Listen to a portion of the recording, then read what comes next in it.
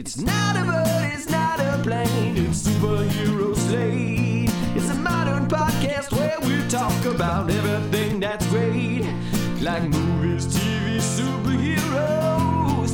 It's Superhero Slate. Oh yeah.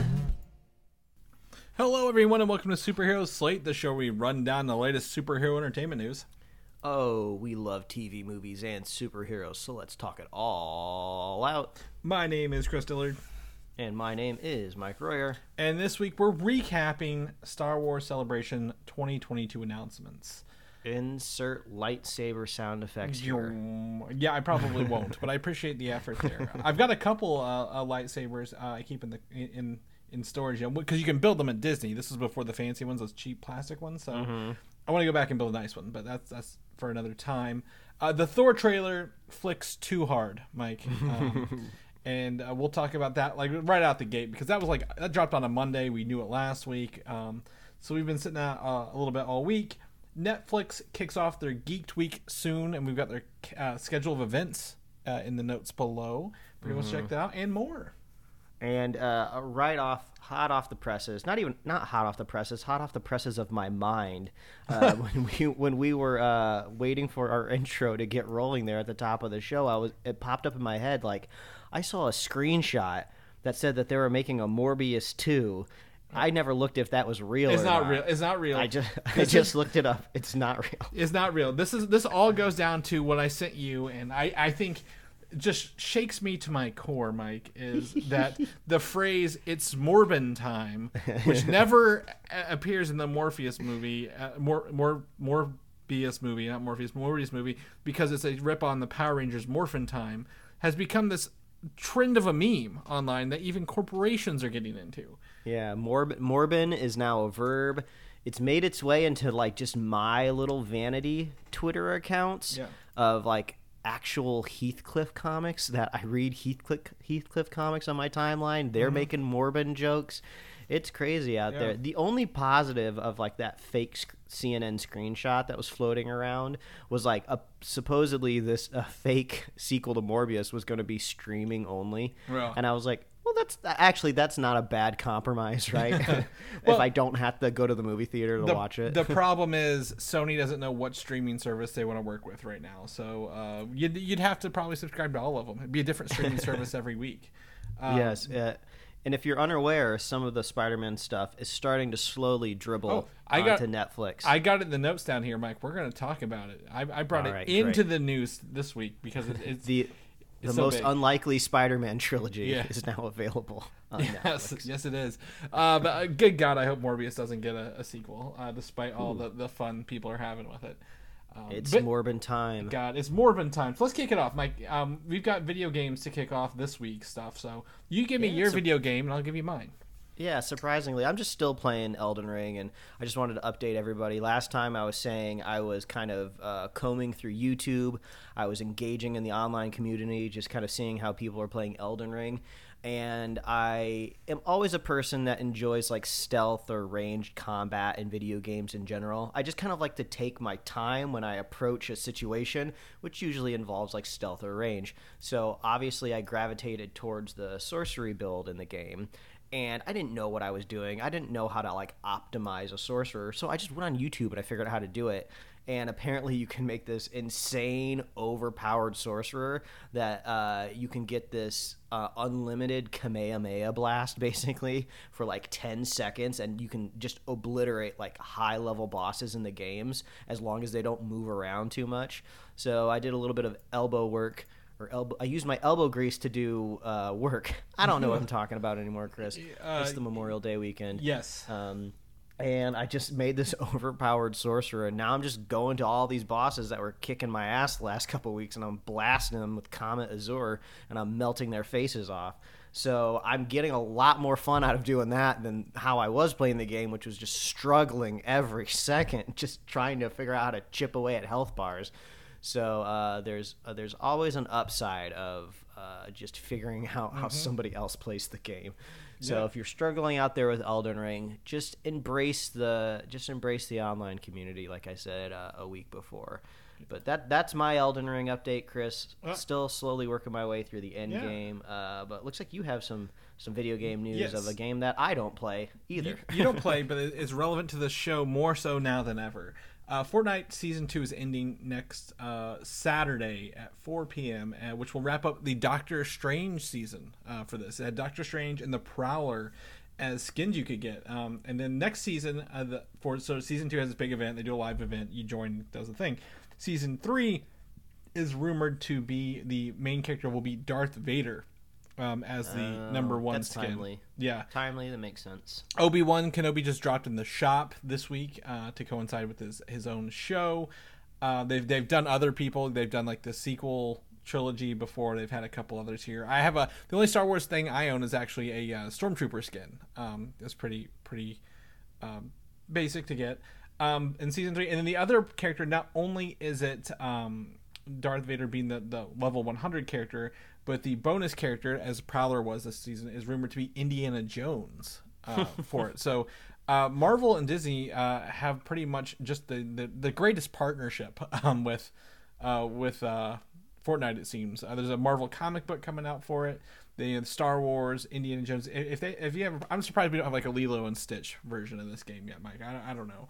I mean, it could be possible. The what is it, 626 day? That's kind of a day that I believe they used the 626, but that's for Stitch, for Lilo. Oh, that's okay. Like his scientific identification number or something. So maybe on the 26th of next month, maybe Lilo and Stitch will drop. Yeah, you will have that. I mean, it's just it's weird to think of Darth Vader running around with a Fortnite gun. It's weird to think of Spider-Man running around with a Fortnite gun. I mean, I know all I have to do is download this game or even go on YouTube, and I can see it for myself, but it's just so silly for me to imagine exactly Darth Vader with some sort of weird cartoony gun or bazooka running around. Now I could see Stitch doing that. Yeah. And if I could get a little girl Lilo running around with a rocket launcher, I don't think that would get approved, but I'd love to see it. I don't think the Disney princesses are going to make it over to Fortnite, but it is crazy to think about it. But at the same time, whenever I am playing, I never once think about it. I'm like,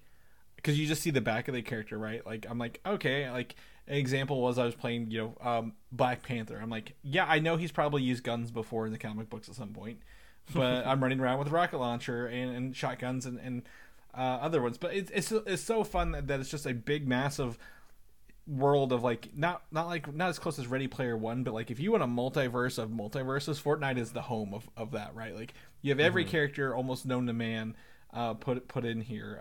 We had one this weekend. It was the Mandalorian, RoboCop, some sort of ghost-looking dude. It was a custom character, and we said just Tom Hardy because it was the Eddie Brock version of the skin. So it does make you wonder. I'm sure you would know this more than I would if this is already leaked or if there's been rumors, but there's got to be VR development happening in their office space in some way, right? I don't know how you don't touch on that with all this metaverse stuff bubbling up. I've not heard a thing of Fortnite doing VR yet, but knowing that their parent company is in fact Epic, who makes a whole graphics engine for this kind of stuff, I wouldn't be surprised if they eventually do like a VR mode or a standalone version of it. Yeah. I mean, we talked about like PSVR a little bit back in the day when there was a moment in time where we both had one, and playing Astrobot was pretty cool. You had that like third person. I don't know if you could pull that off with Fortnite in VR, but it could be fun. It's a very cartoony world, which works well even when you're on like a low end headset, right? Because you don't have to render like these super highly polished things. There's a couple games for not PlayStation VR. It's for the Oculus called Demio, which is essentially you have like an island or like a game board and you're controlling the game board from above. And I could see like a mode like that where like, because the game's just an island, right? So like what if you're like a god above the island moving things around? Would be interesting for me. Like I saw some indie developer made a VR game where it was like one person is like who has a headset on, it's like really little, and the other people with the headsets are like gods above them, and you're like dodging the god stuff as they're throwing it at you, which I think would be kind of cool. So yeah, it does sound fun. Yeah, but anyway, Fortnite. They season 2's ending with Doctor Strange. If you want to jump in and try to get it this week, Godspeed to you. But season 3 will have Vader and Indiana Jones, which is really cool. some of the other previous crossovers that I believe will be happening. They actually have Stranger Things in this game, Mike. To touch on that, you can buy the Demogorgon skin or a Hopper skin, and they've got some just. I think it was around season 2 stuff in here that they get. Mm-hmm. I wouldn't be surprised if they add more with the new season halfway out, I guess, right? That's about where we are right now. So you've got it in here's your notes. Have you watched any of 4 or what have you got for me on Stranger Things? Yeah, no Stranger Things spoilers right off the top. Chris swore me to secrecy because he hasn't had a chance to dive into the new season. So I won't spoil it for anybody else either.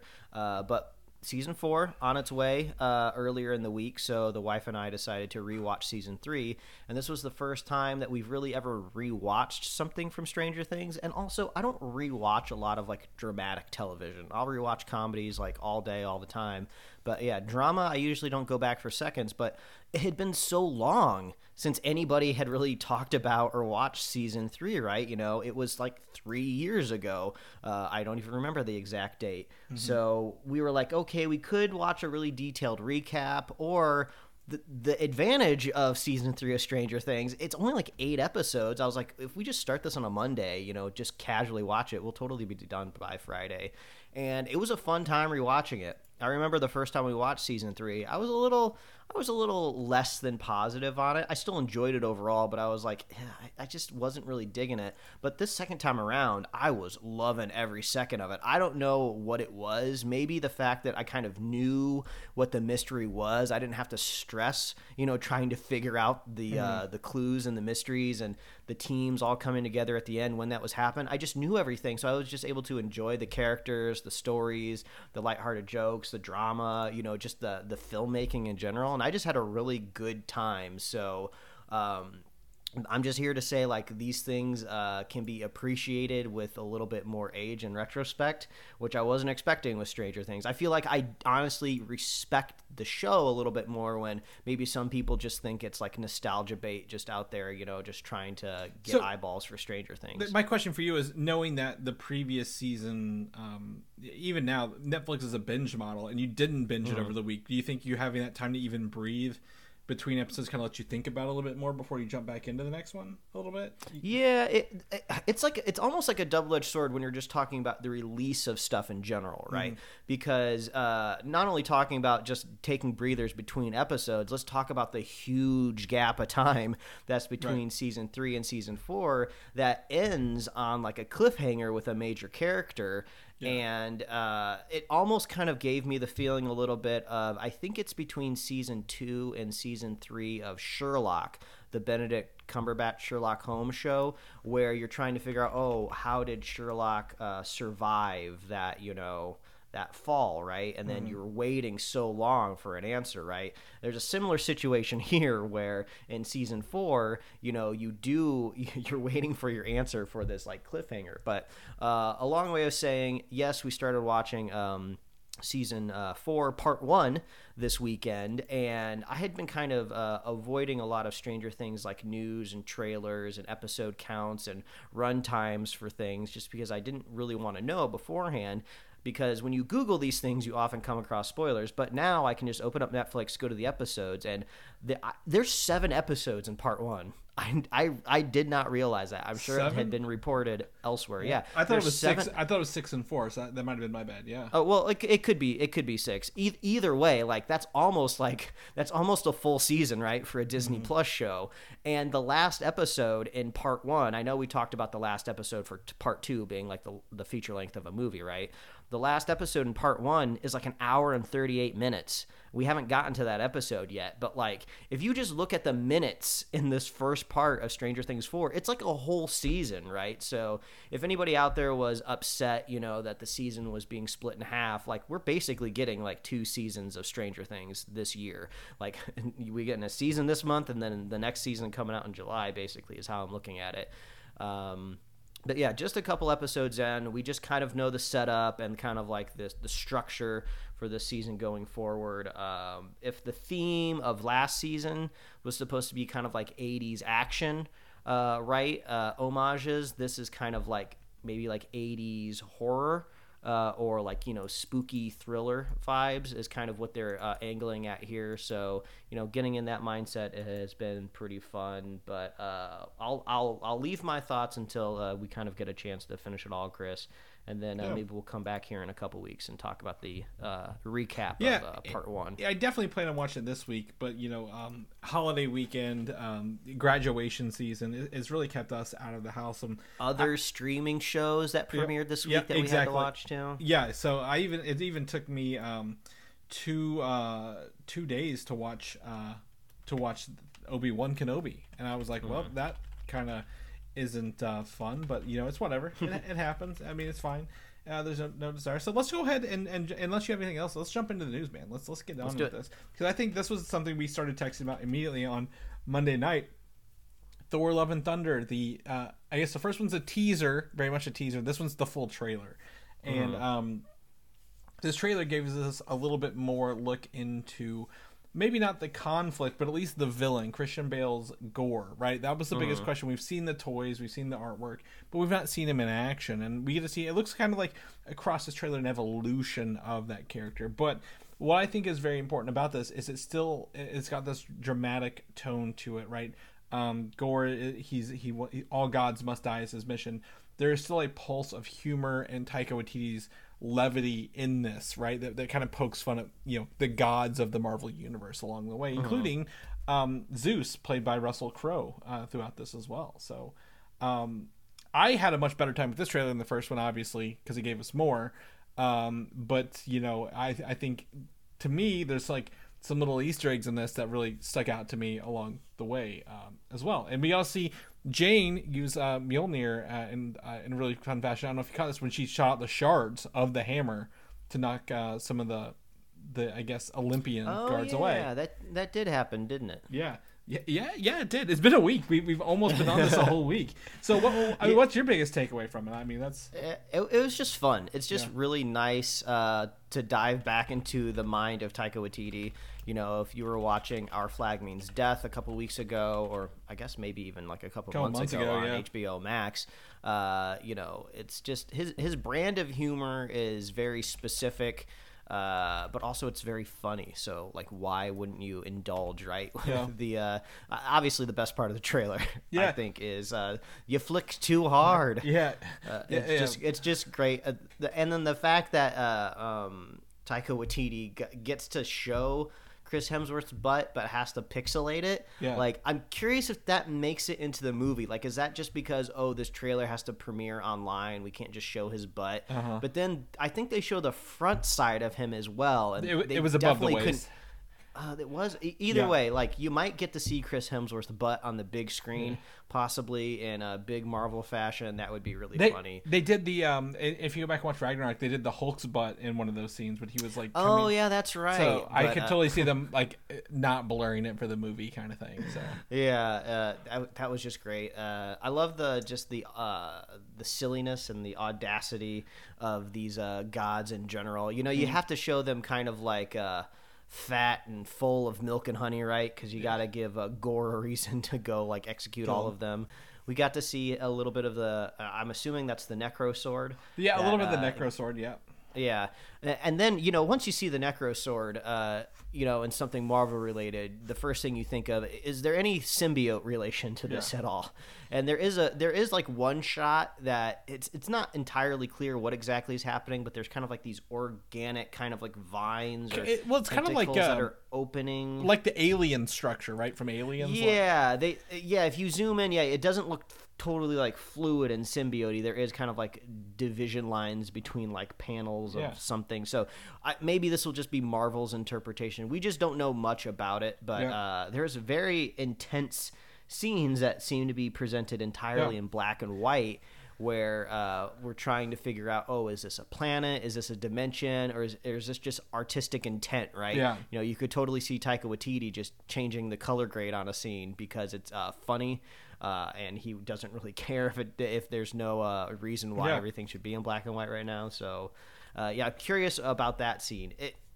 I don't want to look too much into the trailer just because I almost don't want to like spoil the structure of the movie myself. But that kind of seems like third act a little bit, right? Like, you know, the final battle between Gore, but I don't know. It could be. There's a shot earlier where Tessa Thompson's Valkyrie is fighting with Zeus's lightning bolts. So this could be like a mid-movie kind of moment where like maybe they meet on like, you know, Olympus for the first time. Or yeah, something like that. or like end of first act, Yeah. you know, where you confront the villain for the very first time to kind of like set up the stakes. Yeah, there's a lot of places in here, and if we go like and look at the historical Ragnarok trailer, when Hela blew up Mjolnir for the first time, that was in like a city alley, right? And remember when they came to the full movie, that was actually in Norway.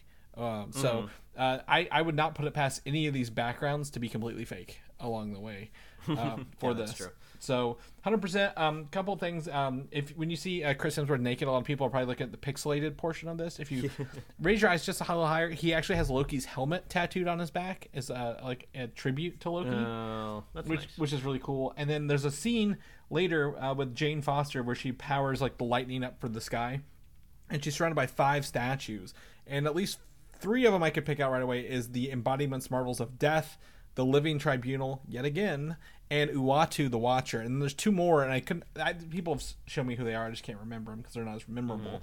But like that's to tell me like, hey, maybe they are playing with a little bit of cosmic stuff. You know, they're diving their toes in that cosmic realm of Marvel a little more than we're used to going forward. So I think the one question I have is, are we going to see a god die from Gore's sword that maybe we have seen previously, right? You know, obviously you can introduce brand new characters in this movie just for Gore to kill off, but I'm curious if Christian Bale is going to axe any actor that we've been used to for like the last decade plus. The first question you asked when we watched it was like, is Jamie Alexander Sif in this? And literally 2 seconds later, the poster was like Jamie Alexander, but she's not in the trailer. So that would be a very, I think, emotional stake to have her be possibly offed by, you know, Possibly, Gore. yeah. Now it would be a disservice to her since she was not in the last movie, and the last appearance we saw her was literally Agents of S.H.I.E.L.D., but yeah. I'm curious if she's gonna get a moment in the show like, oh, you know, Thor, it's nice to see you again. Isn't it sad that all of our friends died from Hela in the last movie? Yeah. Hey, didn't you tell Loki to blow up our planet? Because it's gone now. There's a lot. It's just like I said, I agree with you. I don't want to dive into it too much, but it is fun to catch the little tidbits.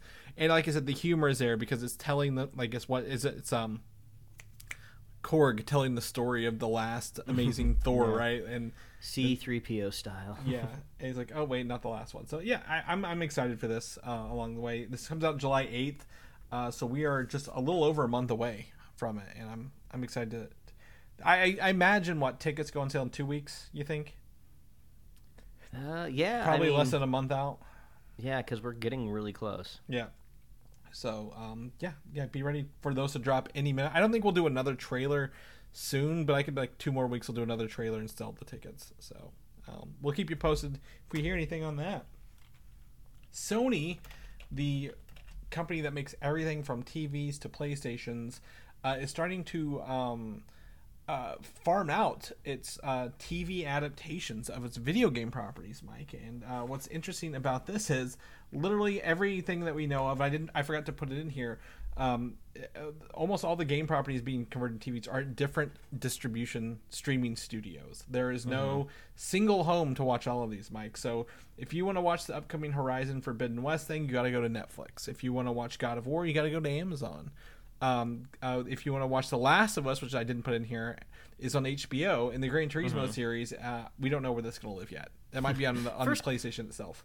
First of all, I know I'm not a car guy, right? But what is a Gran Turismo series? Like, what is it? The game is just driving cars. Is there like a very worked out story mode in that I'm not aware of? Like, that's just a car driving show, and they just slap the Gran Turismo logo on it. Exactly. Like that is what I don't get, because it's literally a racing simulator, right?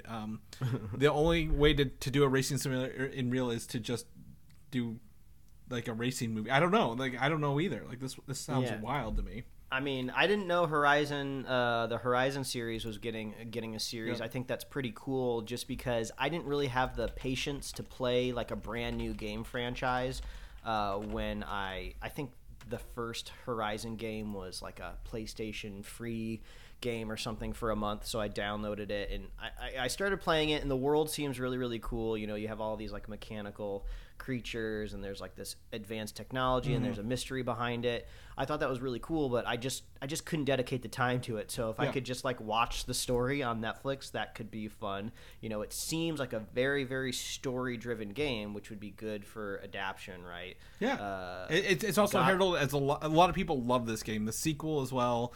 It is also getting one of the first PlayStation 5 VR games out the gate as well. So, yeah, 100% agree. This is a good adaptation. I think I agree with you there.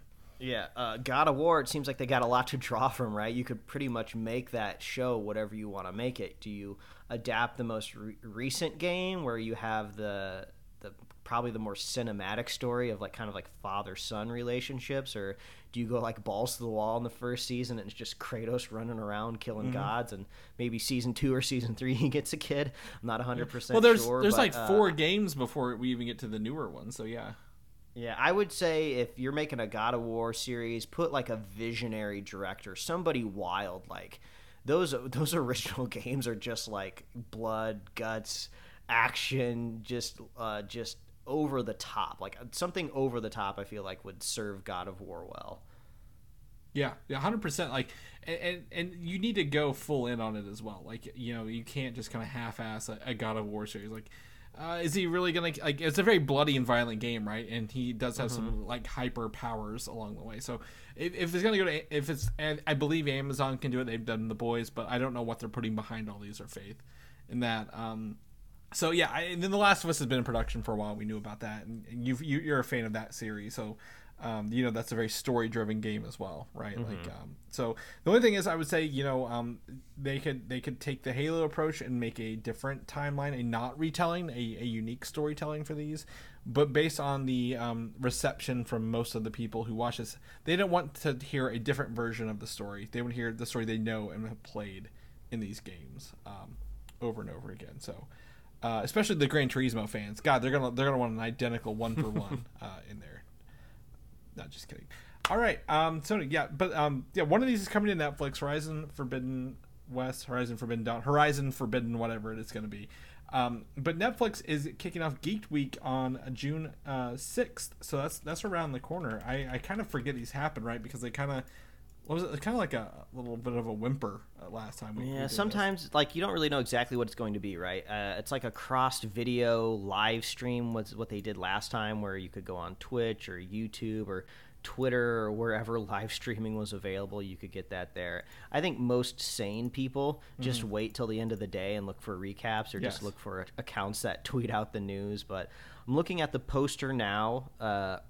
Yeah, there's a lot of things. It looks like Umbrella Academy, obviously that's a headliner, but that's coming out soon. So I don't know exactly what advanced knowledge they're going to get me there. That'll probably just be like maybe another trailer, some cast interviews, which, you know, doesn't particularly interest me. But I do think it's really funny that the adaptation of One Piece is this just, it's the first in like the tiny row, right? Yeah. Umbrella Academy, Sandman, Resident Evil. And then One Piece is down here, starting this tiny list. I would have thought maybe they would give that a little bit more. Maybe they just don't have much to show off. Yeah, that's what. All I've seen is the logo so far. So I think they might.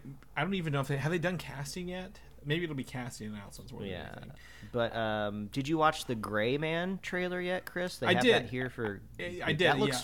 That looks fun. I had a question to ask you. Is this the first film that the Russo brothers are like really directing since Endgame? I know they've done a bunch of producing on stuff since Endgame. No, they directed Cherry, the Tom Holland. Cherry, that's right, with Tom Holland. Okay, yeah. So this will be kind of like somewhat special in a way of like, I feel like I've seen the Russo brothers' names on 1,000 things, right? Yeah. But this will be another fun one. The trailer looked fun and exciting, so hopefully Netflix can pull off a good feature at home with this. Nothing against, you know, the Russo brothers or Tom Holland, but Cherry just seemed. I just didn't really care about it, you know, as much. But this one looks fun. This looks literally like a spy versus spy kind of thing, right? And then you got like an evil Chris Evans with his mustache look going on. You know, you got a Ryan Gosling being Ryan Gosling and everything. It looks really fun for that. So I think that's a big plus for Netflix coming up here. They go to animation. I know Love, Death, and Robots just dropped a new season, right? So I don't know what they're going to talk about. I'm looking for an update on the next season of The Dragon Prince and Arcane. So I'm glad that those are there. Yeah. I could see maybe a trailer for The Dragon Prince airing because it's been a while since that last season. They had some behind the scenes drama with. I think the showrunner or the head writer that was maybe doing some HR violations. So I don't know exactly what's going to come out of that. But Arcane, everybody who's seen that show is frothing for the next season. So yeah. I hope we get a little bit more of Arcane. Yep. Thursday, Stranger Things was just dropped. Literally just a Stranger Things all day kind of thing. So I don't know what else they're going to show us here, but it looks like just maybe some recaps of stuff. And then lastly is the games thing. So we get the Cuphead show finally. We know that's coming. I'm really surprised Arcane isn't down here under games because that's based on League of Legends. Is it adaptions of games, or is it like the Netflix gaming side? Like how if you you can download Netflix games. So Sonic Prime, I believe, is the Sonic animated show coming to Netflix. Maybe it's a little bit of both. Maybe it's like a hybrid segment for Friday. The first three lines are the first three items are shows coming to this. Now that's why I thought Arcane would be down here because Dota's Defense of the Ancients was like a League of Legends competitor in the game. But then they talk about other games coming to the Netflix app, which I've never had a chance to play them nor have I heard anything good about those, Mike. I don't know if you've heard anything different, but. No, I honestly, I don't even know how Netflix games work in general. Yeah. I thought the promise was you could just open up the Netflix app on your phone that streams video and you could just play games. But also if you go to like the App Store on iOS and you like search Netflix, there's just separate downloads for games. So the gaming strategy from a technical point of view is not clear from me, right? I don't play a lot of games on my phone, so they're gonna need to like make it a little bit clearer for me if they want me in that ecosystem. So the problem with that is actually Apple, because if you have an app full of other games, each one of those games have to be ranked and have a separate standalone app anyways, which is weird as hell to be that. That's why like we don't have like what is it the streaming app, like Microsoft doesn't have like their gaming app, Nvidia. What are those like? Was it Amazon one? Called that nobody plays? Luna? It's not Luna, is it? The game Luna. Streaming. Oh, you're talking about Stadia and Luna. Yeah, Stadia. There it is. Yeah. So those are why those don't exist on iPhones. So it's just a bad user experience overall. But Geek Week seems to be pretty okay, I guess. I mean, I think we'll maybe have like 5 or 6 bullet points at the end of this that we'll cover here in the week after for that. The other part of this is, Mikey, and you pointed this out. Some Spider-Man properties are streaming on Netflix now. Some of them. Yes. The best Spider-Man trilogy of all time. Yes. The Amazing Spider-Man starring Andrew Garfield. Yes. Lego Marvel Spider-Man Vexed by Venom. Yep. And Lego Marvel Superheroes Maximum Overload. I don't know what that is, but it's another Lego. So it's just funny seeing these three things. I imagine it's just like as streaming contracts slowly expire, they roll over back onto Netflix. So this is where you put up or shut up, people. If you really, really want more Andrew Garfield Spider-Man universe, you watch that movie over and over, nonstop, get it to like trend on Netflix for weeks in a row, and then maybe you'll get Sony approaching Netflix to make something with Andrew Garfield. The stupidest thing about this interface, Mike, is because it says we don't have Spider-Man, but these are similar. The first one is literally Amazing Spider-Man. I'm like, you do have Spider-Man. You just don't get it.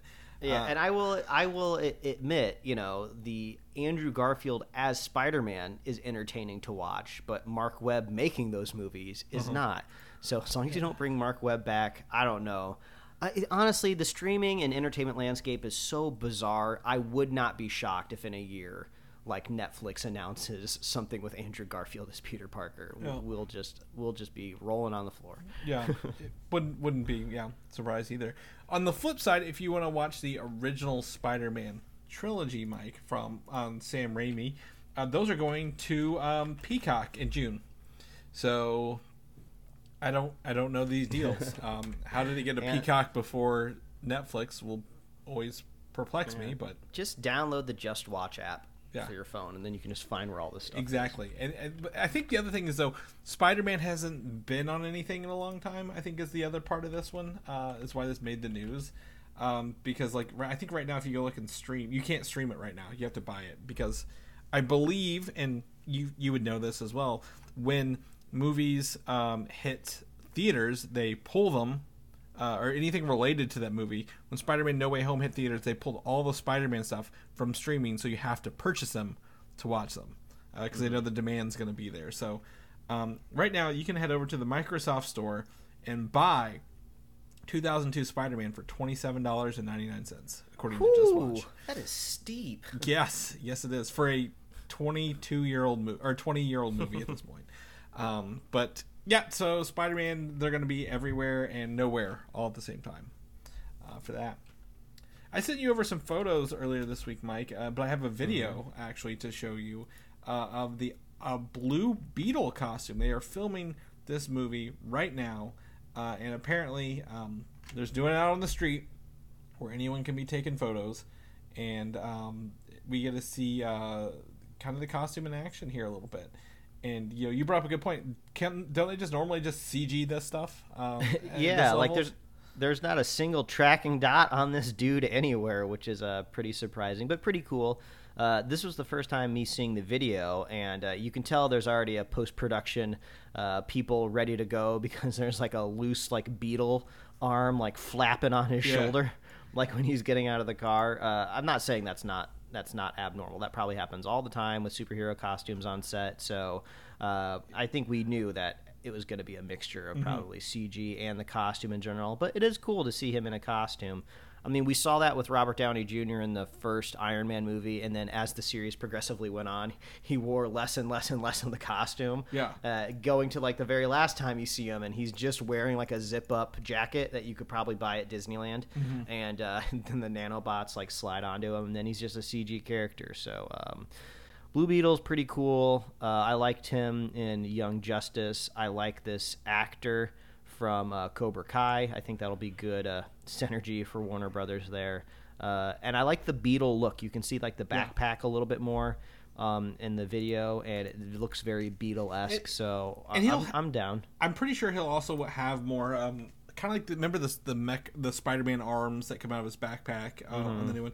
I think he has some of those moves as well when you see this. So very, very cool to go practical with this. Suit and they're filming it. So this isn't something that we can't. This isn't a Madam Web situation, or what was it, Silver and Black, where they back out like the week of filming with nothing rolling. So they're rolling on this. They're doing it, Mike. This is gonna happen before we know it. So I think he was a really cool character in Injustice, the Injustice games. He's got a really cool power set. There's I just saw that there's a shot here from the Just Jared website that almost always has these telephoto lens shots, right? Where there's this one shot where it's him standing without the helmet on, and there's like a blue and yellow umbrella guy standing, and he's just like holding the front page of the script. Yeah. Like just out in front of him, so you can kind of see the Blue Beetle logo a little bit on there. That's just funny. Like, why is he just? It feels like he's posing, right? Like, like what is he doing? Is this just for the telephoto lens guy off in the distance? Like, oh, in case you didn't know what you're photographing, here's the front page of the script. I'm impressed. This kid just took his helmet off, and his hair still looks great. Yeah, he's got good hair, man. Yeah, like somehow he just whips his helmet off, and it still looks good. So. Blue Beetle coming out, alien life form, kind of like a symbiote, but it gives him Iron Man style powers. So this will be, I think it's going to theaters, right? It was originally HBO Max, but I think it'll be theaters. He should have like a live narrator in his head too, if I remember right. Yeah, like talk so it'll be a little bit kind of like Moon Knight and Venom too. So it's culminations of a lot of things that have we've seen before. Yes, and they're finally putting them to reveal. So yep. So big news there. So let's jump into Star Wars Celebration, Mike. This is the back half of this. This is the meat of the show. You've had your appetizer. You did not fill up on bread, hopefully. No. And if you did, you're going to make room for this. Trust us. Star Wars Celebration is going on in Anaheim, California. So not far from you at all. We've got friends who are there. They're not giving me anything that I can't find online, but it's really cool to hear that experience and people enjoy the Star Wars stuff. So we're going to go through the news and reveals, and we're going to start with really the only Star Wars movie to have anything announced here, and this is Taika Waititi's Star Wars film, and they are shooting to hit theaters with this in late 2023. However, Mike, nothing is locked in yet. That is way sooner than I thought it would be. Wow. Uh-huh. So he's rolling off of Thor: Love and Thunder, and he's going right in, like there's no way he has any breathing time to make a flippin' Star Wars movie like next year. That's crazy. Pre-production for these films take forever. Production has not ever gotten shorter for a blockbuster movie, so he's looking at a couple months there, and then post-production. And I'm sure he's still tweaking a couple things on Thor: Love and Thunder. Maybe not a lot, but man, he is a workhorse. Yeah, huge profile movies, right? Like going from one to the other, and he usually does a smaller film like Jojo Rabbit or something in between all these. So it's I guess his smaller film was Our Flag Means Death. That was for him. Yeah. So that he might do another season of that in between this, but like Star Wars is known for, despite the newer Mandalorian shows, using practical effects and stuff right along the way. So I'm going to be interested to see kind of where this takes place in Star Wars. What's it have to do with, and why is Taika involved with this? What humorous tones does it have about it? Like, right? Is it like it can't be a serious film? I know he does serious films, but it can't be a full serious film. And even when he goes serious, there's always like just lighthearted. Like even when he made a movie about the freaking like Holocaust and World War II and Hitler, and it was still really funny at times. So and really emotional too. So like he knows how to balance them. So. Yeah, and he has every opportunity to change and grow if he so wishes. If in 20 years he wants to make a movie that wins Best Picture and really tug at heartstrings, feel free to go ahead. But as of right now, he seems to be making stuff that I love to watch and love to laugh. So I think the levity is welcomed in the Star Wars universe, at least from my point of view. Yeah, and Star Wars has always been funny, right? Like it's always been there. Maybe not at the forefront, but it's always had humorous stuff. But like I want to know what this movie's about. Where does it exist? Why does it need to exist? That's what we always ask about a lot of these shows, and we'll talk more about that in a second. But like we don't know anything, and I think that's just driving me crazy. But like possibly at this year's quote unquote SDCC, if they have it in person, or if Disney doesn't go, I don't remember if we know any of that stuff yet. Maybe we'll find out more about this after Thor: Love and Thunder's out in theaters. So that's really the only movie news to come out of this. I think that's really surprising, but Disney and Lucasfilm are leaning into their episodic content, right? Because it's proving to be a huge success. Mandalorian is a huge success when Star Wars was literally flailing to survive. I think Kathleen Kennedy saw the tea leaves, the writing on the wall, whatever proverb you want to use. These movies aren't working out, but the shows are, so let's just do more shows. We can do more shows for cheaper. So let's talk about the next Star Wars show coming out. Kenobi's already out. The next one coming out is Andor, a show that we constantly ask ourselves why. And we got our first official trailer from this, so our first footage. And the reveal that it is a 12-episode season, along with a season 2 already confirmed for 12 more episodes. However, 12 episods. I don't know if these are hours. I think these could be half-hour episodes. Either way, what is this, Netflix? What's going on here? So, well, I was going to say, this tells me, 2 seasons gonna wrap up. They know where this ends, which is actually a benefit for them, because if they were just winging it and like, well, maybe we don't know how long it's going to go, maybe it'll be successful, we don't have to worry about them just making shit up along the way to make the show last longer than it needed to be. Yeah, maybe. I'll eat my words a little bit. This official trailer here is actually kind of cool. It gives me Rogue One vibes, not surprising, right? And I think one of the things I like the most about Rogue One, if I want to totally contradict myself, talking about levity in the Star Wars universe with Taika Waititi, I really liked Rogue One because it was the only time I've ever watched Star Wars where I felt like the word war ever really came to the forefront, right? Yeah. Like I felt like I could sympathize with people, and not just totally like jump the story over to a Jedi and his magical powers. So it looks cool. Total big props, because I think in the trailer I only see like a glimpse of what might be a desert planet for like 1 second for a couple of frames. And if I went back, I don't even think it's entirely desert. I think it's just a location that looks a little desolate. So I saw lots of greenery, lots of trees. I'm down for that.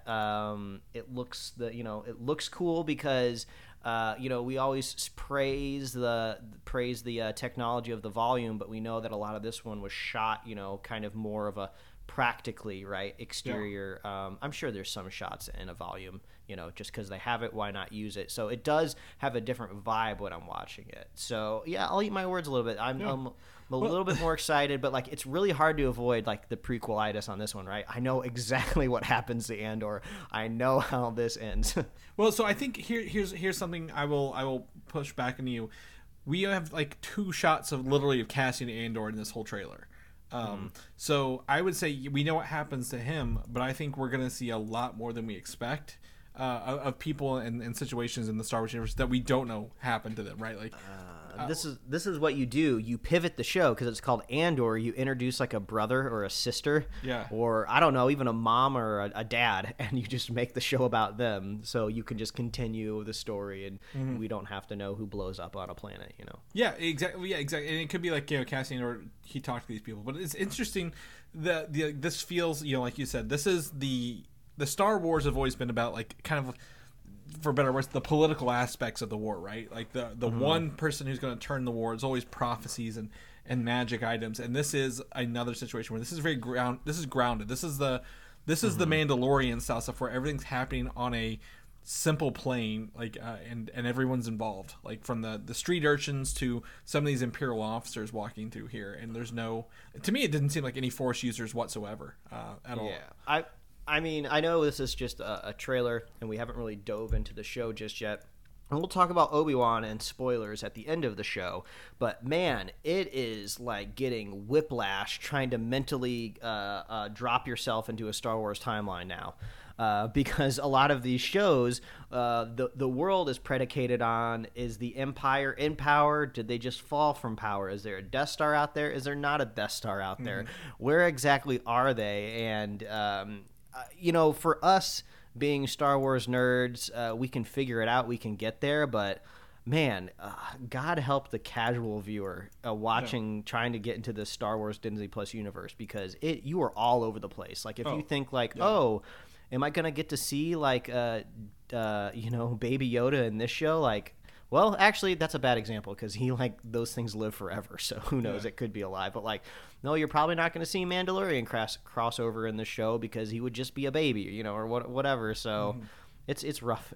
It's rough. Yeah, that's all I have to say. I don't know if it's a problem they can solve either. Well, I think they shot themselves in the foot by making the sequel trilogy literally have the same villains they don't have the Empire, they have the First Order, which are identical, right? Like there's no, you don't know the difference between a New Order, a First Order versus a Republic person. But if you can always tell the prequels, because it's like, hey, it's the galactic thing, right? Like, they can do era where there are no stormtroopers and there's a lot more Jedi. But like this with Andor, I agree with you. I will eat my words. We don't know the why of this show yet, right? We don't have that, why this needs to exist. But it at least is like, hey, we're not following Cassian Andor the entire time from this trailer. And that makes me feel better about it than just like, hey, we're following him, whatever he's doing for the week for 2 seasons. So they've already got this done. They're going to do a season 2. I'm pretty sure they have a lot of the sets remaining. I don't know if they'll use the same sets, but they're going to make sure it's not a volume filmed show as well, which they talked about this weekend along the way. Shifting gears into something everybody wants to see more of, and that is The Mandalorian, Mike. Season 3 is confirmed to drop not this October, sadly, but February 2023. February. Months mean nothing when it comes to streaming services. Movies kind of like to pivot based on seasons, but no, we're going to give you the most popular streaming show in existence right now. How about February? How does that sound? Yeah, my guess, again, when they talk about it, they only have 2 volumes that they film in, right? So I think it's a scheduling conflict along the way. Maybe. But they showed some footage. Apparently, again, Katie Sackhoff's Bo-Katan is confirmed to be in the series. probably something to do with the Darksaber if I was a guessing person. And Jon Favreau says he's already writing season 4. So buckle up, buckaroos. You're getting more Mandalorian along the way. Yeah, there was some like leaked screenshots of people that were in the audience, and there's a shot with like Bo-Katan like sitting on the throne, if you will. Yeah. But it got really confusing because we're going to be talking about the sequel to the Star Wars video game here in a couple segments. Mm-hmm. And when all of the Star Wars news was like breaking over the weekend, like you just see people sharing screenshots, and I was like, wait a minute.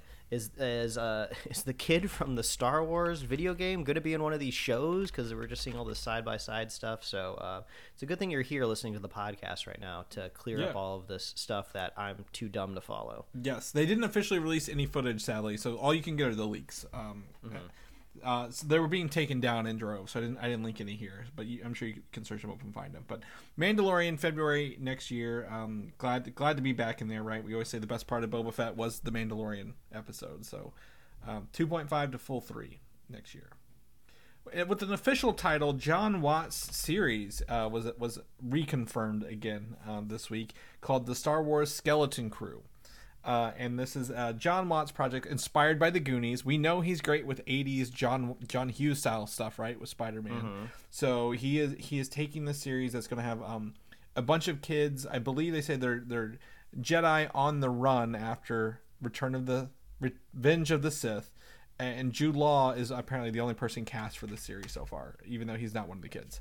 So yeah, you sent me the screenshot, and I was like, Jude Law has already come of age. What is he doing in this? Jon Watts. Maybe he's a Jedi that's going to train the kids, protect the kids. Maybe he's the antagonist. That could be possible, trying to hunt them down. But yeah, the Goonies vibes. That sounds fun. You know, there is like lighthearted and levity in there, just with children in general. So yeah, and it's adventuristic. Crew. Yeah, meeting different aliens. Skeleton Crew is an interesting name for it. It almost sounds like a pre-existing like Star Wars comic book somewhere, right? I wouldn't be surprised that the term exists already. Yeah. To me, I thought it was like a what's that animated sequel they have? Bad Batch. I thought it was a Bad Batch spinoff, a spinoff of a spinoff again. I also wouldn't be surprised if this name changes over time. We have no other confirmations for this, but that's fun to know that it is coming, and we will get some early. For those in the time, this is post Revenge of the Sith, so early on after Order 66. So this is Star Wars Star Wars Bad Batch era stuff. See, I'm already getting them. My name's. It's hard, and we know what we're talking about for the most part. Yeah, exactly. The other big live action project that is, I believe, currently filming, we've talked about this before, and people are excited about, is the Ahsoka show. And they confirmed that characters from Star Wars Rebels, including Sabine Wren, Harrison Dula, Ezra Bridger, will appear in this live action series. I think they showed like a teaser of the character Harrison Dula, who is the pilot from Rebels, like with her back, like her silhouette, like not the actress who was playing her, but like from the back. So. We don't have anything to show from this, but that's great to know it's filming, right? I guess. Yeah, I feel like I need to go on YouTube and look for like a speed run of Star Wars Rebels, because I don't have the time to sit down and watch it all, but I would like to just have more context. It's funny because we started watching Rebels yesterday because my wife has not seen it, and it's 4 seasons, but 2 of the seasons are half seasons, so like really it's like 3 seasons of like 22 episodes, and they're half hour. So they're pretty easy to digest. So we started watching, because I've watched most of it kind of half-assed, really on the side of the screen here. So we're going back to it because the characters that we'll talk about later, the Inquisitors, right? Huge portion of the middle of episode 3 and 4 that we never heard about until recently show up in Rebels to begin with. They take place in Star Wars Fallen Order. They're probably going to be in one of these, Skeleton Crew shows. So Ahsoka happens after Return of the Jedi, right? Ahsoka takes place concurrently with the Mandalorian, yes, because we saw her in Mandalorian. And Rebels took place after Revenge of the Sith? Rebels takes place literally in parallel with Rogue One. Okay, so it's just before the original trilogy. Yep. So all of the characters that would show up in the Ahsoka show will be aged up. Yes, they will age up okay. appropriately. About what 10 years or so. Gotcha. So if somebody is to be watching Rebels and a character dies in Rebels, they will not be in the Ahsoka show because of the timeline. Yeah, or maybe they could, and we'll talk There's more always- about that. We'll there's talk always- more about that at the end of this. So There's always back to tanks, right? yeah, you can't. If you're Darth Maul somehow lived because of his popularity, right? You can't kill them all. Palpatine came back after 40 years or whatever. Oh, God, don't say his Yeah, name to me. too bad. It happened. We can't take it back, even no matter how bad it is.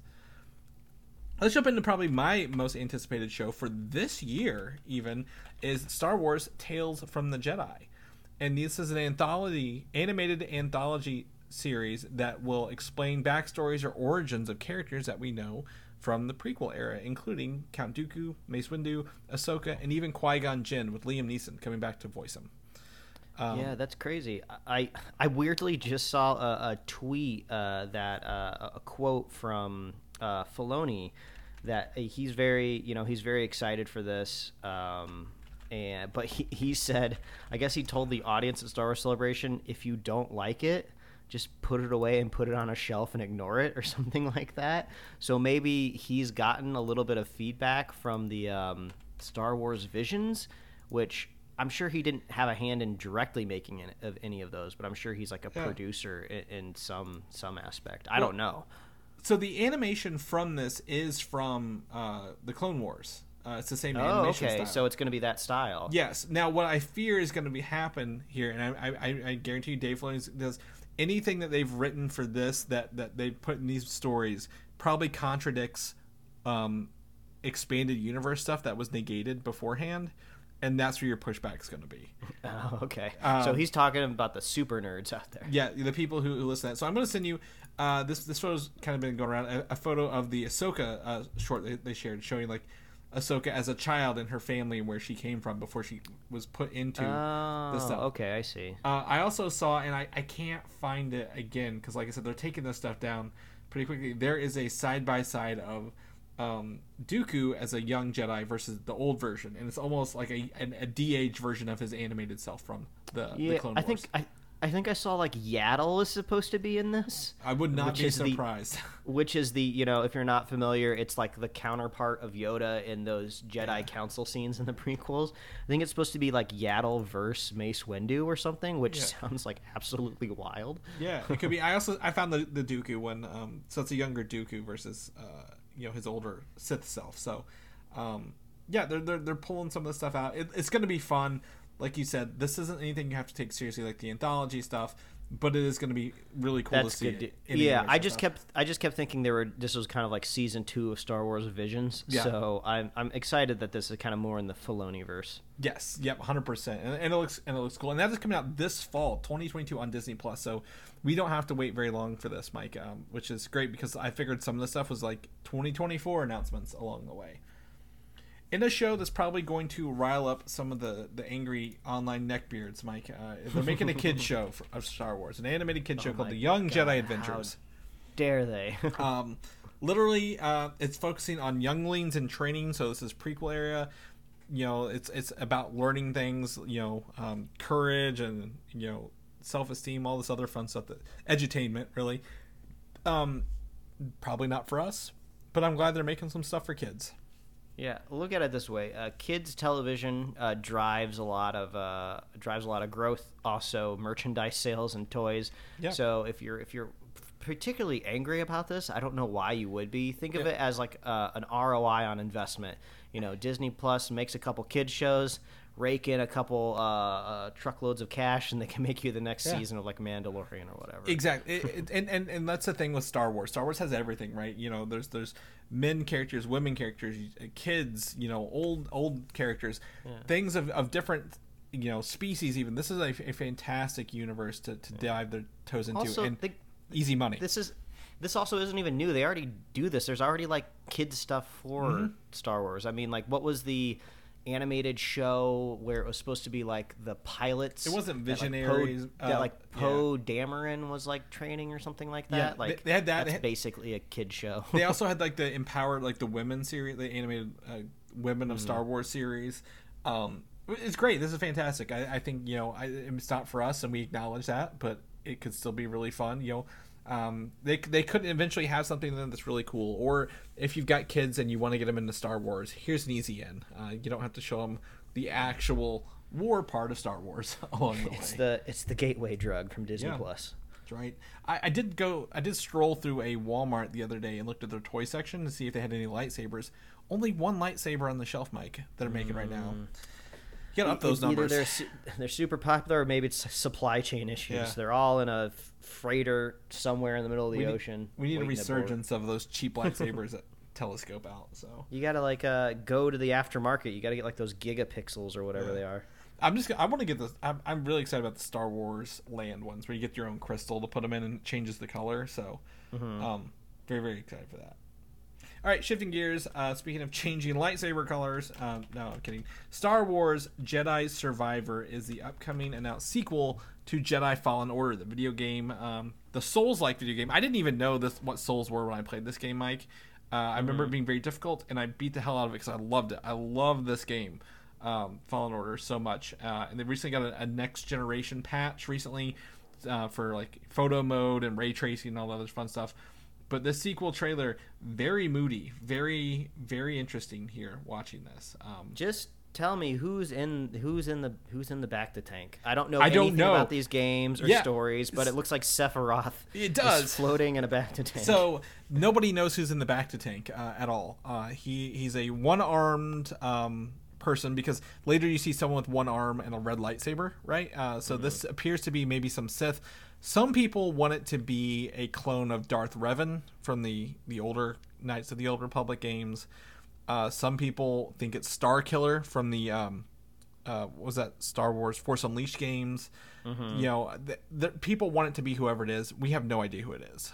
So this game, is it supposed to be officially canonized? Is this canon? Is this in the timeline? So I feel like we're gonna see this transcend maybe at some point in time, right? Like, so much love and care is going into this, and also just the main character looks identical to the actor that exists. Like, it seems like it would be very easy to like throw that guy into a Cameron Disney Monaghan show at some. He played the Joker in the Batman in the Gotham show.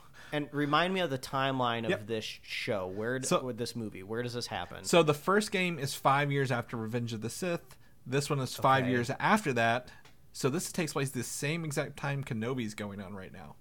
Okay, so maybe this character could show up in Kenobi. You mentioned that. Like, literally, we have Cameron Monaghan who looks like him. He could be in a later Kenobi episode if they wanted him to be. Yeah, that could be too. Maybe that's why I saw that side-by-side Twitter shot. Maybe that was somebody was theorizing that. Yeah. And you could always do the thing, too, where, you just, like, age up can the guy grow a beard? If you can grow a beard, you go ahead and throw him in the next season of Mandalorian, right? Yeah. But then you're kind of taking a little bit of the steam away from like the game trilogy, right? Yeah. I'm assuming it'll be a trilogy, or even a quadrilogy. They'll just keep making the games. Yeah, they're not numbering it, so it can be as many as they want, really. Yeah, I guess you can't really throw him with a beard in the Mandalorian, because then it's just kind of like it'll be one of those like Metal Gear style of prequel games. Yeah. Like, if you ever die in the game, it would be a paradox, because how could he show up in season 4 of Mandalorian? Yeah, exactly. So there's in this we see an Imperial senator. People said he looked like the Grand Inquisitor. He's not. It's just same race if characters. We get to see the red lightsaber, the one-armed person. None of the crew of the ship is in this trailer, other than Cal and his droid BD-1, which we saw the BD. So it's come from the droid in Boba Fett's BD-72. So it was a different droid model. But I really like these games. You can customize your lightsaber. You can get 2 lightsabers. You get a double-bladed lightsaber. Like you said, it's very Souls-like. You can block. It's about blocking and upgrading your force powers over time. You get to fight Inquisitors, which is the second sister and I think the 9th sister as well, who were first introduced in this game. This game introduced a bunch of new concepts without playing nostalgia or playing the greatest hits from what we already learned. A lot of the planets are new. The enemies you fought were new. It was really a great way to express Star Wars without digging on old stuff a little bit. So I know you maybe started playing it or didn't play it at all. I played a little bit of it. It was bad timing. Yeah. Because I started playing it right after I had finished completing Bloodborne. Yeah. Which is a FromSoft Souls game. Yep. So I'm kind of, you're going from kind of like the gold standard of that gameplay to a interpretation of it. So it just kind of threw me off. But after seeing this trailer, I was kind of thinking like, oh, I could probably just go on YouTube and just watch a compilation of the cutscenes and probably get everything out of it that I wanted to get out of it. Yeah, it's really cool. The way you can play it, and like, because it's very interesting because when you get to the ship for the first time, you actually have like multiple planets you can go to. Like you can branch the story. It's not linear, as linear as other games. When you land on a planet, it's kind of linear, but like there's a lot of hidden stuff, Jedi powers to upgrade, stim packs to unlock for your droid and stuff like that. It's really fun. So really excited for this. And what I liked about the first one, like no DLC, right? Like they're like, you don't have to buy extra content to continue the story. It was a one and done God of War style game. The only update they added later was like hey, you can like go through you can set like your custom like scenarios. So you like, here's 10 ways of whatever you set up kind of thing, and practice your parrying and skill set. So really, really fun. You could probably do a quick gameplay thing online. I'm very excited about this one. Looks very dark. Don't know where it's going, but they're holding the mysteries close to their chest. We're gonna step away from Star Wars. Even though it's a Star Wars celebration, this is a celebration of Lucasfilm, and Lucasfilm is known for making one other huge franchise that was important to anyone our age or older, Mike, and that is Indiana Jones. And little do we remember that Indiana Jones 5 is coming out June 30th, 2023. I don't know, is the bad taste of Kingdom of the Crystal Skull in our mouths?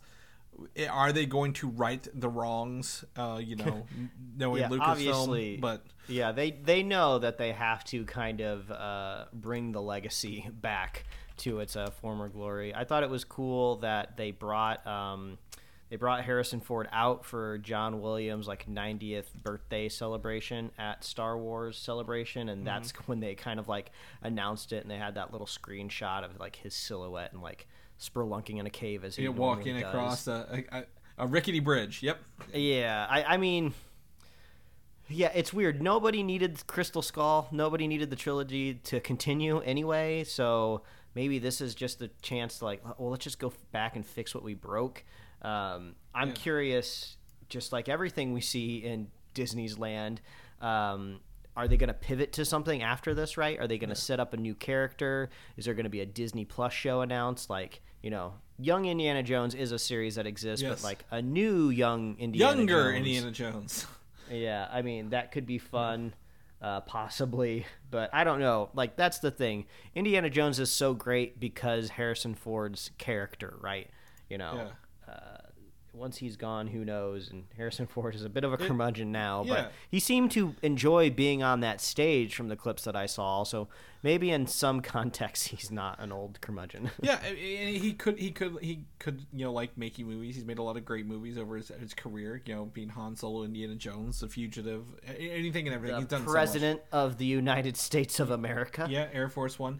And then, of course, the villain in this is, of course, our favorite Mads Mikkelsen, right? Like he's screen standard villain. Look at style. I just I'd like to see a trailer. I'd like to know more about this. I know Harrison's getting up there in age, but like he was fighting Nazis in World War II, right? World War II era in the original movie. So and then the last one was after World War II. So where does this one take place, and what is he looking for? I think modern Indiana Jones kind of feels like, what's that series with Tom Hanks in it? Angels and Demons a little bit. So like, Chris, I know exactly what he's looking for. He's looking for closure, like we all are. Indiana Jones 5 and the hunt for more money. I don't know. It's we'll see more later, but Indiana Jones 5 is coming out June of next year, so we're a little less than a year away. A little more than a year away from this. So we'll keep you guys posted. We know we have some huge Indiana Jones fans listening. The sequel to the movie Willow, also called Willow, is got a teaser as well. Remember when we watched the funny preview of this last year with Warwick Davis going on all the cast? This looks interesting to me. I don't know Willow as well as other people, but I'd probably watch the first one and then watch this. I feel like I could follow it up pretty good. Do you have any thoughts? It was just nice seeing Warwick Davis on screen again. Yeah. He had a short-lived show called Life is Short that kind of comedically followed his life as an actor. And he was just great. He was a delight in the show, and he's great to see on screen again. Similar to you, I know nothing about Willow. I did not grow up with Willow in any aspect at all. But maybe this will get me to watch the movie. I don't know. Yeah. I have a strong feeling I'm not going to watch any of this, even if it's great. I just don't have the member berries attached to it at all. So, I mean, don't be surprised if you don't get the spoiler cast series for Willow on this podcast. Yeah, I don't either. I mean, to me, things I remember about Willow was like, they had some of the puppet effects, right? This is Labyrinth era mysticism. Warwick Davis he was Wicket in Star Wars to begin with. He's done a lot of acting over the time, so I'd be interested to, watch this and see it. Like, I like fantasy, I like sci-fi. We have a Dungeons and Dragons coming up, but thankfully this is on Disney Plus, right? Like, we don't have to go to the theaters to watch this. And Willow's a series. I apologize. This is a series, not a movie. I just realized this. So I'll probably catch it here or there. But like I said, it's not like I have to tune in day one to catch all these kind of things. So it'll be fun to check it out. That is our Star Wars Celebration news. The other big thing Star Wars related that came out this week is Obi-Wan Kenobi, the show on Disney Plus. And here is the part of the show where we're going to talk about this, because it was 2 episodes, right? Not just 1, but 2 that came out. So we are now a third of the way through this 6-part series. And we're going to talk about it. It dropped a little bit early, too, during the Hayden Christensen, Ewan McGregor panel at Star Wars Celebration. So if you were so inclined, you could have watched it a little bit earlier. But I think, like most people, I didn't watch it till Friday. Mm-hmm. Yeah, I watched one Friday and one Saturday due to everything kind of going on this weekend in our world over here. But you can stream them both right now. They're on there. Check. So let's talk about this, Mike. Full spoilers ahead for anyone who hasn't watched this, like we always do with our TV show reviews. So we'll jump into this. One thing about this show, we've always asked why does this show exist, right? That's something we talk about with Andor. Why do we need to come back to Obi-Wan Kenobi? We know he's a badass Jedi. We've loved him in the movies. We love the stories with imagining stuff about him.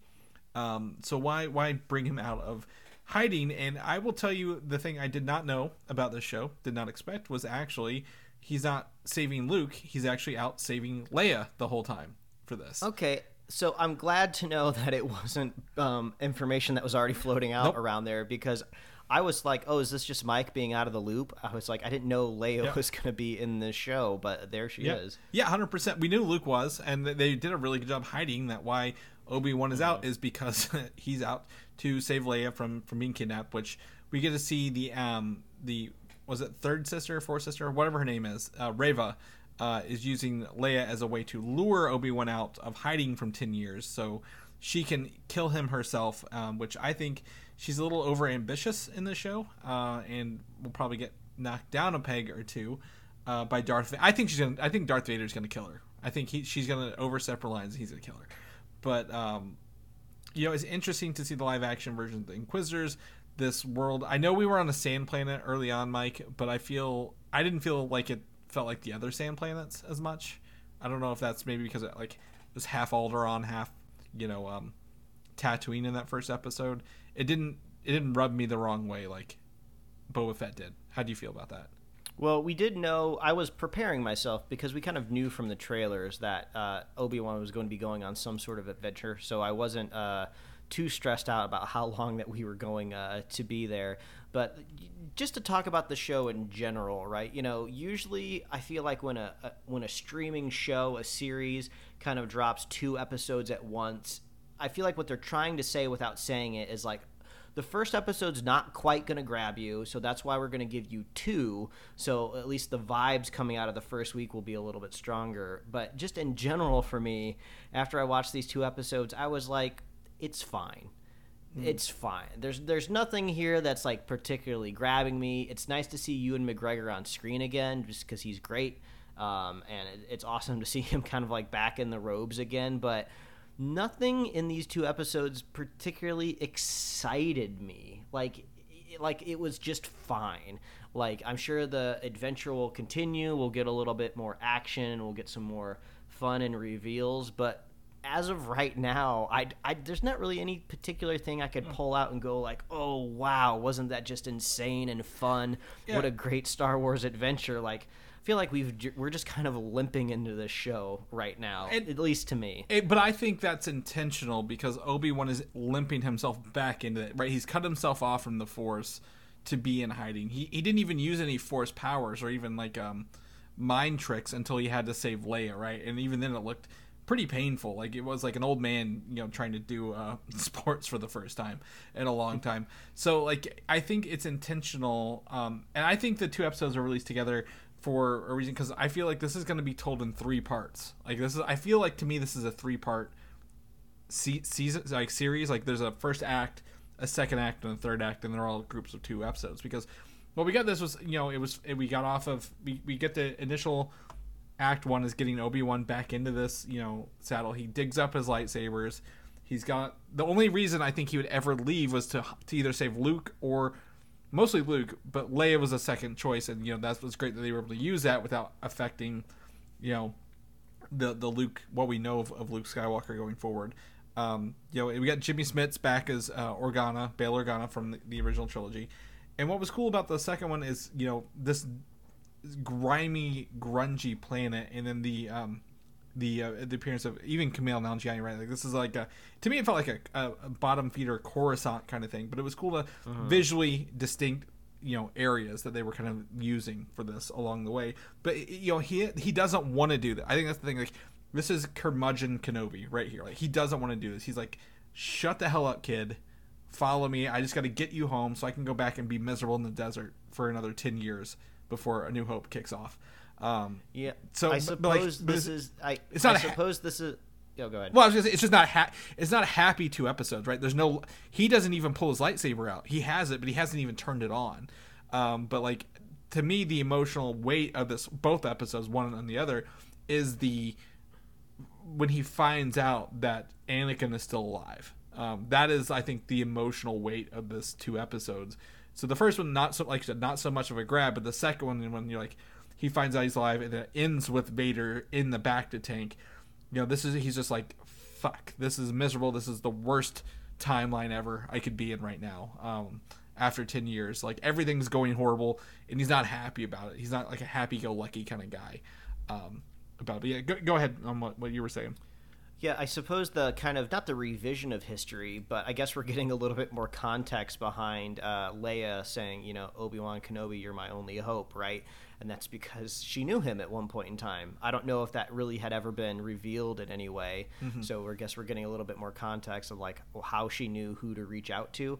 Because doesn't she say in the longer version of that message, like, does she say you've helped my father before? You served with my father in the Clone Wars. Like, that's where they first mentioned that. But yeah, I mean, yeah, she may not know. Yeah. She may not mention directly, but like, you need to help us with this larger battle because of your Clone Wars service. And Chris, I don't know about you. I'm a fan of a Red Hot Chili Pepper song every once in a while. But why the hell is Flea in this show? Yeah. He's wearing like a yellow, orange, like Hawaiian style shirt. He does not feel threatening at all to me. He actually just showed up on set, and they just kept filming. They actually didn't know why he was there. Everything involving those goons, honestly, to me, felt really sloppy. Like, go back and watch the scene where they're trying to chase down Leia in the woods, and it almost seems like comical. Like, I know what they're trying to do, right? They're trying to visually tell you that Leia is more than just some little princess. She can get out there, get in the dirt, and she can, for the most part, hold up her own. But she's a little kid, so she can only do so much. So they're showing her sliding under vines and, stuff like that. But, like, the way it's shot is just nonsensical. Like, one of the goons, like, runs basically into a tree branch and can't catch up to her. And it's like one of those things where it's like, these adults, if they just ran flat out, they could catch her in 2 seconds. But they're like, I don't know. So some of the visual directing was just a little weird. In that. I just assume they're bad mercenaries, right? Like, they seem like idiots the whole time. I agree, like, they could have done more, but I also think, like, maybe Reva hired cheaper people, mercenaries, because she didn't want it to be like a high profile kind of job. Because I didn't feel like their ship was very expensive either. Like they're just kind of like scraping by, being like a bad gang. I know what you're saying. I'm not disagreeing with you. But I think they're supposed to play stupid people, and they did. They nailed that. And why was it so easy to capture like a princess? Like, you know, I get it. Like, she wants to get out there and get out in the woods and run around, but like, how is there no security on this compound? So like, some of those moments kind of let me down as well. So that's why just the culmination of everything is just like, it's fine. Like, you're not gonna get me tweeting about this and get it trending on social media.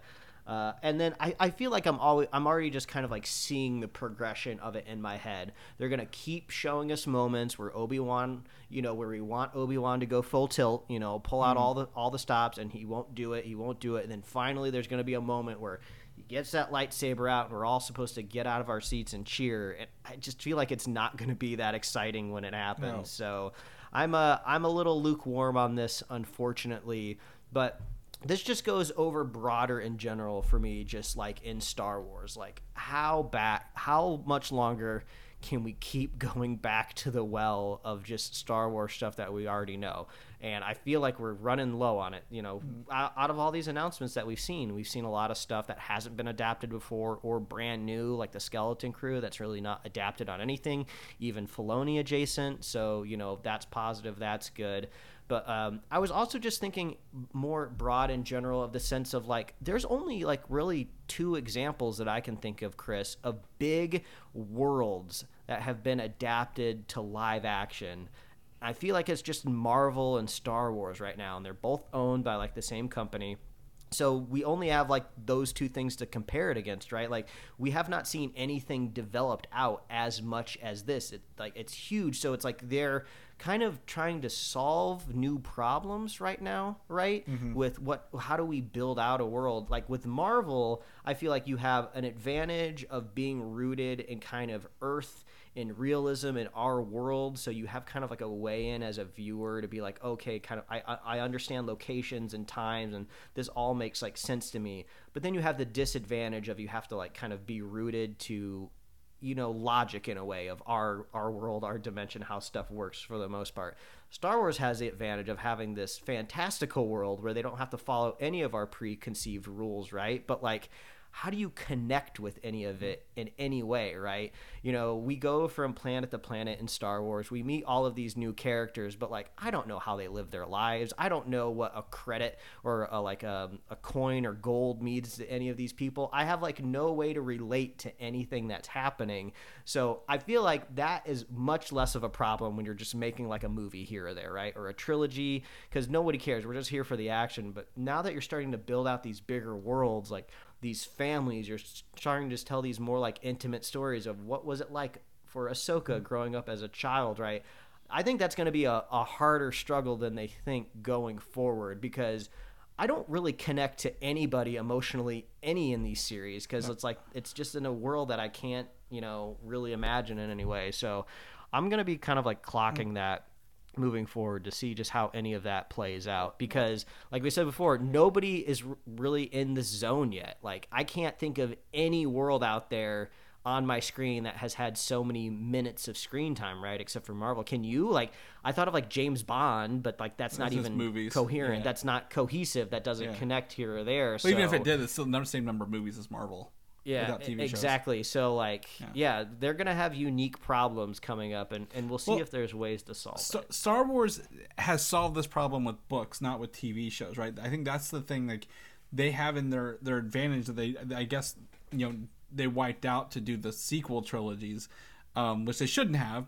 I guess they could have for some, but like the sequel trilogies, they could have leaned on all this content, right? That people have written to make the characters believable and stuff like that. But I think, you know, you're looking for too much out of science fiction in a sci-fi world. Like, there's fantasy and sci-fi. They're looking for too much. You can't make all of these shows nonstop for years and years and years without thinking about even the little things. Because, like, once you start to zoom in and expand, I'm going to see the details. You're stretching the JPEG too much. But that's what they're doing. They're going back and like, okay, well, here's Ahsoka, and you know her. And honestly, if you watch the Clone Wars, you see her progress, but they're adding more to it. And so you don't, by your logic, like, they're adding more that you want to see, and now you're like, I don't know if you don't want to see it. Like, they're trying to go back and do that. Now they're backfilling some of these popular characters. It's a weird era, the prequel stuff like that. But like, I feel, for me, and not to see Star Wars, like Kenobi to me was really fun because I didn't expect it. Like, everyone just wants Kenobi to come back and be the person he is, but he's not going to be that person.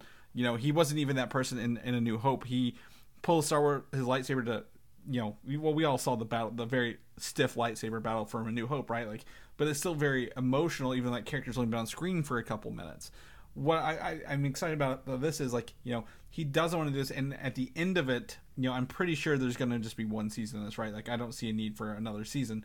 When it ends, you know, he's going to be in a place to put him there in 10 years. Like, why does he also recut himself off from the Force? Like, what is this going to be? I really like the Inquisitors, and I think, you know, when you catch up with Rebels, you know, and the Fallen Order, you're going to see a lot more of these characters that are important in the show that have been introduced in the other mediums before. I will say, and this is what I was going to bring up, she stabs the Grand Inquisitor at the end of episode 2, right? Yeah, I wasn't expecting that. he is literally the main antagonist of Rebels, so, which takes place 5 years after this. So I'm very not saying that you can't kill Sith, you know, with one lightsaber, like, but what is going on in this universe? Like, what? That's my biggest question. Like, I want to know what this is because I'm interested, because we talk about, if you have a prequel, you know, they can't kill the character because he's already alive later. Well, they pretty much, it looked like they killed him, right? Like, I don't know what else they would have done. That's the same move that killed Qui-Gon Jinn. So, you know, is he gonna have that as he carries forward? How does this character come back to life, or what are we missing here? It's like, is the Grand Inquisitor a clone? I fucking hope not. But like, like, he is the main character in Rebels, which makes it very an intriguing character for Rebels. So like, that's why I'm like, they're doing stuff here that I didn't expect, that because now this character's going to be alive somewhere else. Now I'm interested where that's going along the way. It was interesting to see her stab him, because I kept thinking that during the first and second episode. I was like, these are just, you know, they might be like coworkers, but all of these people are essentially just evil bad guys. Yeah. Like, if you're having a problem with your boss, why don't you just kill him? It's not like you're a Jedi that has to follow like some sort of code. Just take him off the board. And she did, and I was like, all right, well, yeah, that's exactly what I was thinking. And it's interesting. You know, they always show the Sith have the orange eyes, right? And Reva doesn't have the orange eyes yet, so I'm excited to see kind of what her origin is. Is she one of those younglings from the start of episode 1 or the first episode kind of thing? It does seem like they're pivoting, because they're like, oh, you're not like us, or I don't remember exactly what the line was, but it seems like she's like a rehabbed Jedi. You know, she was a Jedi, or they found her Force sensitive and they made her evil. The other ones are rehabbed Jedis as well. They're turned Jedi. The Grand Inquisitor was actually one of the Imperial Jedi guards who you know, took Barriss Offee in the Clone Wars. But like, you know, what does that mean? What is her background? What makes her different? Because she seems to be, the other ones are like, what, we know what we're doing, we know why we're here, we don't want to upset the boss man, because if he comes out in here, there's going to be hell to pay. But like, she's still very, very aggressive. So maybe she's younger. Is she a newer one maybe that we just don't know? I want to learn more about her background before they obviously kill her off, because we've never heard of her before. Also, it seems like she has some sort of maybe connection to Obi-Wan, because she's very, very intent on getting this guy, and I suppose it could be just to impress her boss, Lord Vader, and she knows that they have a connection. But like, it almost seems like maybe like Obi-Wan interacted with her as a child, or maybe that's why I think like she was part parents? of, like, I don't know. She could have been during the Jedi Purge, and maybe he wasn't there to save her or something like that. And they I don't know. There's a lot of questions for the next 4 episodes, which we will have, you know, week over week. So yeah, I'm not saying the show can't get better. Yeah. But as of right now, I'm lukewarm. But Mike wants lightsabers. That's all he wants. Everybody knows I'm gonna be watching it on Friday. Like, I'm not gonna willow it and not watch it at all. Yeah. So we'll tune back next week and we'll recap episodes. Yeah. Next week will be the halfway point. They usually set stuff up, you know, in movies, the halfway point, heroes at his worst or at his best. So I mean, I'm excited to see, you know, will they be able to capture the lightsaber battles from the prequels trilogies, because that was some of the best lightsaber battles. So we'll keep that posted. All right, it is the end of the Star Wars for today. We're gonna sunset these Star Wars. We're gonna move on and enjoy our Memorial Day weekend. Mike, if people know what you're up to, what you're doing, where can they find you at, sir? Oh, they can find me, as always, at Mike Royer Design on Instagram, Twitter, and TikTok. And you can read my webcomics at pickledcomics.com. Chris, people want to catch up with you, see how those hard Mountain Dews are treating you, because I know you got a case of those ready to try. Man. Where can they find you? I got a case of the Dew, if you know what I mean. Find me on Twitter, Valdan, VALDAN, or Instagram, Valdan87. Or you can come back every week and listen to this show, because we're going to redo this every week. If people know more about the show, they can listen to our episodes. I believe we don't have any reviews coming up till Thor, right? I don't think there's anything coming up on the agenda. Where can they find all our good episodes at? Well, if you would like to visit the Superhero Slate Moisture Farm, you can find us at superheroslate.com. That's the best place to find all the avenues we host our show and to get our awesome show notes.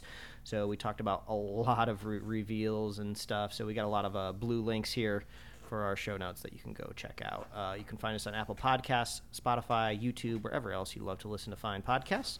Like us on Facebook, follow us on Twitter and Instagram. Get merch at superheroslate.com/store. We love hearing from you. Reach out. What did you think of the Obi-Wan premiere? Are you in the Stranger Things universe? What was your favorite Star Wars? It's a great week to be a nerd. Yes. What was your favorite Star Wars Celebration announcement? We want to know. Did the Andor trailer change your mind like it did for me? I was surprised, just as surprised as you are. If you want to be a super fan of this show, all you have to do is share the show with a friend, share the show with a buddy, and we will be here every week, folks. And I hope you had a great holiday weekend here if you're here in the States. Yes. And that's it from me. Awesome. Well, we will catch everybody next week. Bye. Thanks for listening, and don't forget to subscribe.